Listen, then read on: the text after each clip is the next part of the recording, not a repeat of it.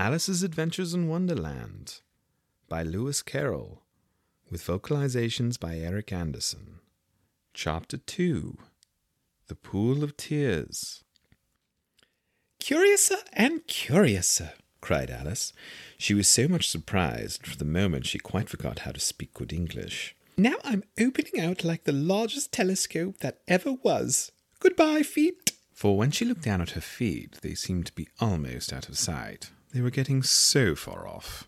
"Oh, my poor little feet. I wonder who'll put on your shoes and stockings for you now, dears. I'm sure I shan't be able. I shall be a great deal too far off to trouble myself about you. You must manage the best way you can, but I must be kind to them, or perhaps they won't walk the way I want to go. Let me see. I'll give them a new pair of boots every Christmas." And she went on planning to herself how she would manage it. They must go by the carrier, and how funny it'll seem, sending presents to one's own feet, and how odd the directions will look. "Alice's right foot, Esquire, hearthrug, near the fender, with Alice's love." Oh dear, what nonsense I'm talking. Just at this moment her head struck against the roof of the hall. In fact, she was now rather more than 9 feet high, and she at once took up the little golden key and hurried off to the garden door. Poor Alice! It was as much as she could do, lying down on one side, to look through into the garden with one eye, but to get through was more hopeless than ever. She sat down and began to cry again. "Oh, you ought to be ashamed of yourself, a great girl like you, to go on crying in this way. Stop this moment, I tell you." But she went on all the same, shedding gallons of tears, until there was a large pool all round her, about 4 inches deep and reaching half down the hall. After a time she heard a little pattering of feet in the distance, and she hastily dried her eyes to see what was coming. It was the White Rabbit returning, splendidly dressed, with a pair of white kid gloves in one hand and a large fan in the other. He came trotting along in a hurry, muttering to himself as he came, "Oh, Duchess! Oh, the Duchess! Oh, won't she be savage if I've kept her waiting?" Alice felt so desperate that she was ready to ask help of anyone. So, when the rabbit came near her, she began in a low, timid voice, "If you please, sir." "Whoa!" The rabbit started violently, dropped the white kid gloves and the fan, and scurried away into the darkness as hard as he could go. Alice took up the fan and gloves, and as the hall was very hot, she kept fanning herself all the time she went on talking. "Oh dear, how queer everything is today, and yesterday things went on just as usual. I wonder if I've changed in the night. Let me think, was I the same when I got up this morning? I almost think I can remember feeling a little different, but if I'm not the same, the next question is, who in the world am I?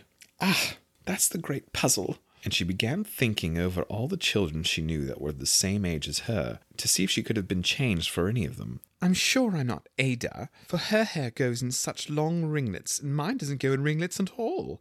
And I'm sure I can't be Mabel, for I know all sorts of things, and she knows such very little. Besides, she's she, and I'm I, and oh dear, how puzzling it all is. I'll try if I know all the things I used to know. Let me see. 4 times 5 is 12, and 4 times 6 is 13, and 4 times 7 is... Oh dear, I shall never get to 20 at that rate. However, the multiplication table doesn't signify. Let's try geography. London is the capital of Paris, and Paris is the capital of Rome, and Rome... Oh, no, that's all wrong, I'm certain. I must have been changed from Mabel. I'll try and say, how doth the little... And she crossed her hands on her lap as if she was saying lessons and began to repeat it. But her voice sounded hoarse and strange, and the words did not come the same as they used to. How doth the little crocodile improve his shining tail, and pour the waters of the Nile on every golden scale? How cheerfully he seems to grin, how neatly spreads his claws, and welcomes little fishes in with gently smiling jaws. I'm sure those are not the right words," said poor Alice, and her eyes filled with tears again as she went on. "I must be Mabel after all. Then I shall have to go on and live in that poky little house, and have next to no toys to play with, and ever so many lessons to learn. No, I've made up my mind about it. If I'm Mabel, I'll stay down here. It'll be no use putting their heads down and saying, 'Come on up, dear.' I shall only look up and say, 'Who am I then?' Tell me that first, and then, if I like being that person, I'll come up. If not, I'll stay down here till I'm somebody else. But, oh dear, cried Alice with a sudden burst of tears, I do wish they would put their heads down. I'm so very tired of being all alone here. And as she said this, she looked down at her hands, and was surprised to see she'd put on one of the rabbit's little kid gloves while she was talking. How can I have done that? She thought. I must be growing smaller again. She got up and went to the table to measure herself by it, and found that, as nearly as she could guess, she was now only about 2 feet high, and was going on shrinking rapidly. She soon found out the cause of this was the fan she was holding, and she dropped it hastily just in time to save herself from shrinking away altogether. Oh, that was a narrow escape, said Alice, a good deal frightened at the sudden change, but very glad to find herself still in existence. And now for the garden. And she ran with all speed back to the little door, but alas, the little door was shut again, and the little golden key was lying on the glass table as before. Oh, and things are worse than ever, for I was never so small as this before, never, and I declare it's too bad that it is. And as she said these words, her foot slipped, and another moment splash! She was up to her chin in salt water. Her first idea was that she'd somehow fallen into the sea. And in that case, I can go back by railway. Alice had been to the seaside once in her life, and had come to the general conclusion that wherever you go in the English coast, you find a number of bathing machines in the sea, and some children digging in the sand with wooden spades, and then a row of lodging houses, and behind them a railway station. However, she soon made out that she was in the pool of tears which she had wept when she was 9 feet high. I wish I hadn't cried so much, said Alice as she swam about, trying to find her way out. I shall be punished for it now, I suppose, by being drowned in my own tears.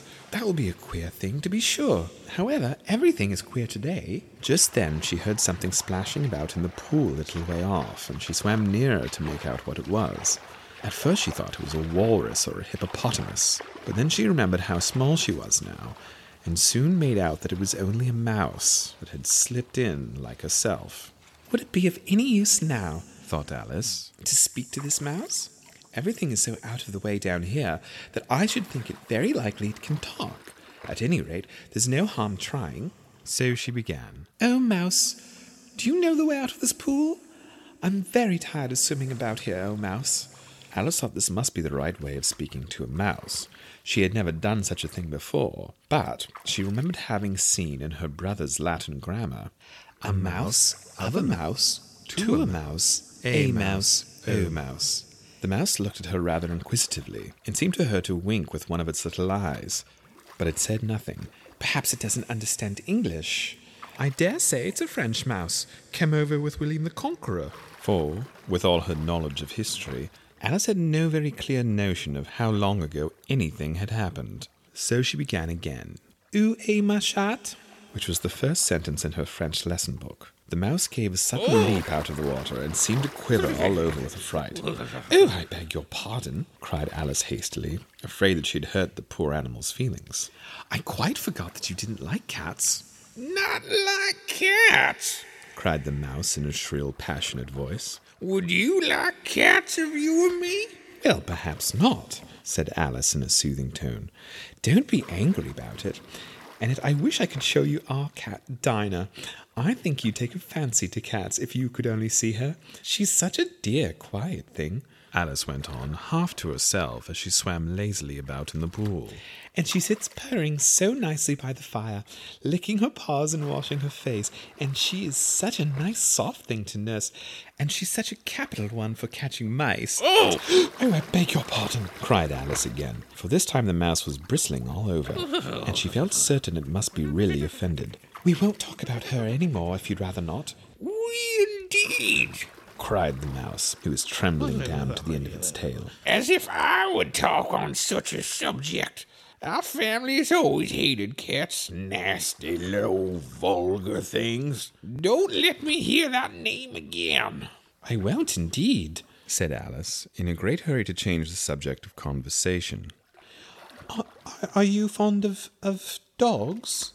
The mouse did not answer, so Alice went on eagerly. There is such a nice little dog near our house. I should like to show you. A little bright-eyed terrier, you know, with, such long curly brown hair, and it'll fetch things when you throw them, and it'll sit and beg for its dinner, and all sorts of things. I can't remember half of them, and it belongs to a farmer, you know, and he says it's so useful, it's worth £100. He says it kills all the rats. Oh dear, cried Alice in a sorrowful tone. I'm afraid I've offended it again. For the mouse was swimming away from her as hard as it could go, and making quite a commotion in the pool as it went. So she called softly after it, Mouse dear, do come back again, and we won't talk about cats or dogs either if you don't like them. When the mouse heard this, it turned round and swam slowly back to her, its face quite pale, with passion, Alice thought, and it said in a low, trembling voice, Let's get to the shore, and then I'll tell you my history, and you'll understand why it is that I hate cats and dogs. It was high time to go, for the pool was getting quite crowded with the birds and animals that had fallen into it. There was a duck and a dodo, a lory and an eaglet, and several other curious creatures. Alice led the way, and the whole party swam to shore. End of Chapter 2. All voices, sound editing and mixing by Eric Anderson. Introductory music by Matthew Rodsep.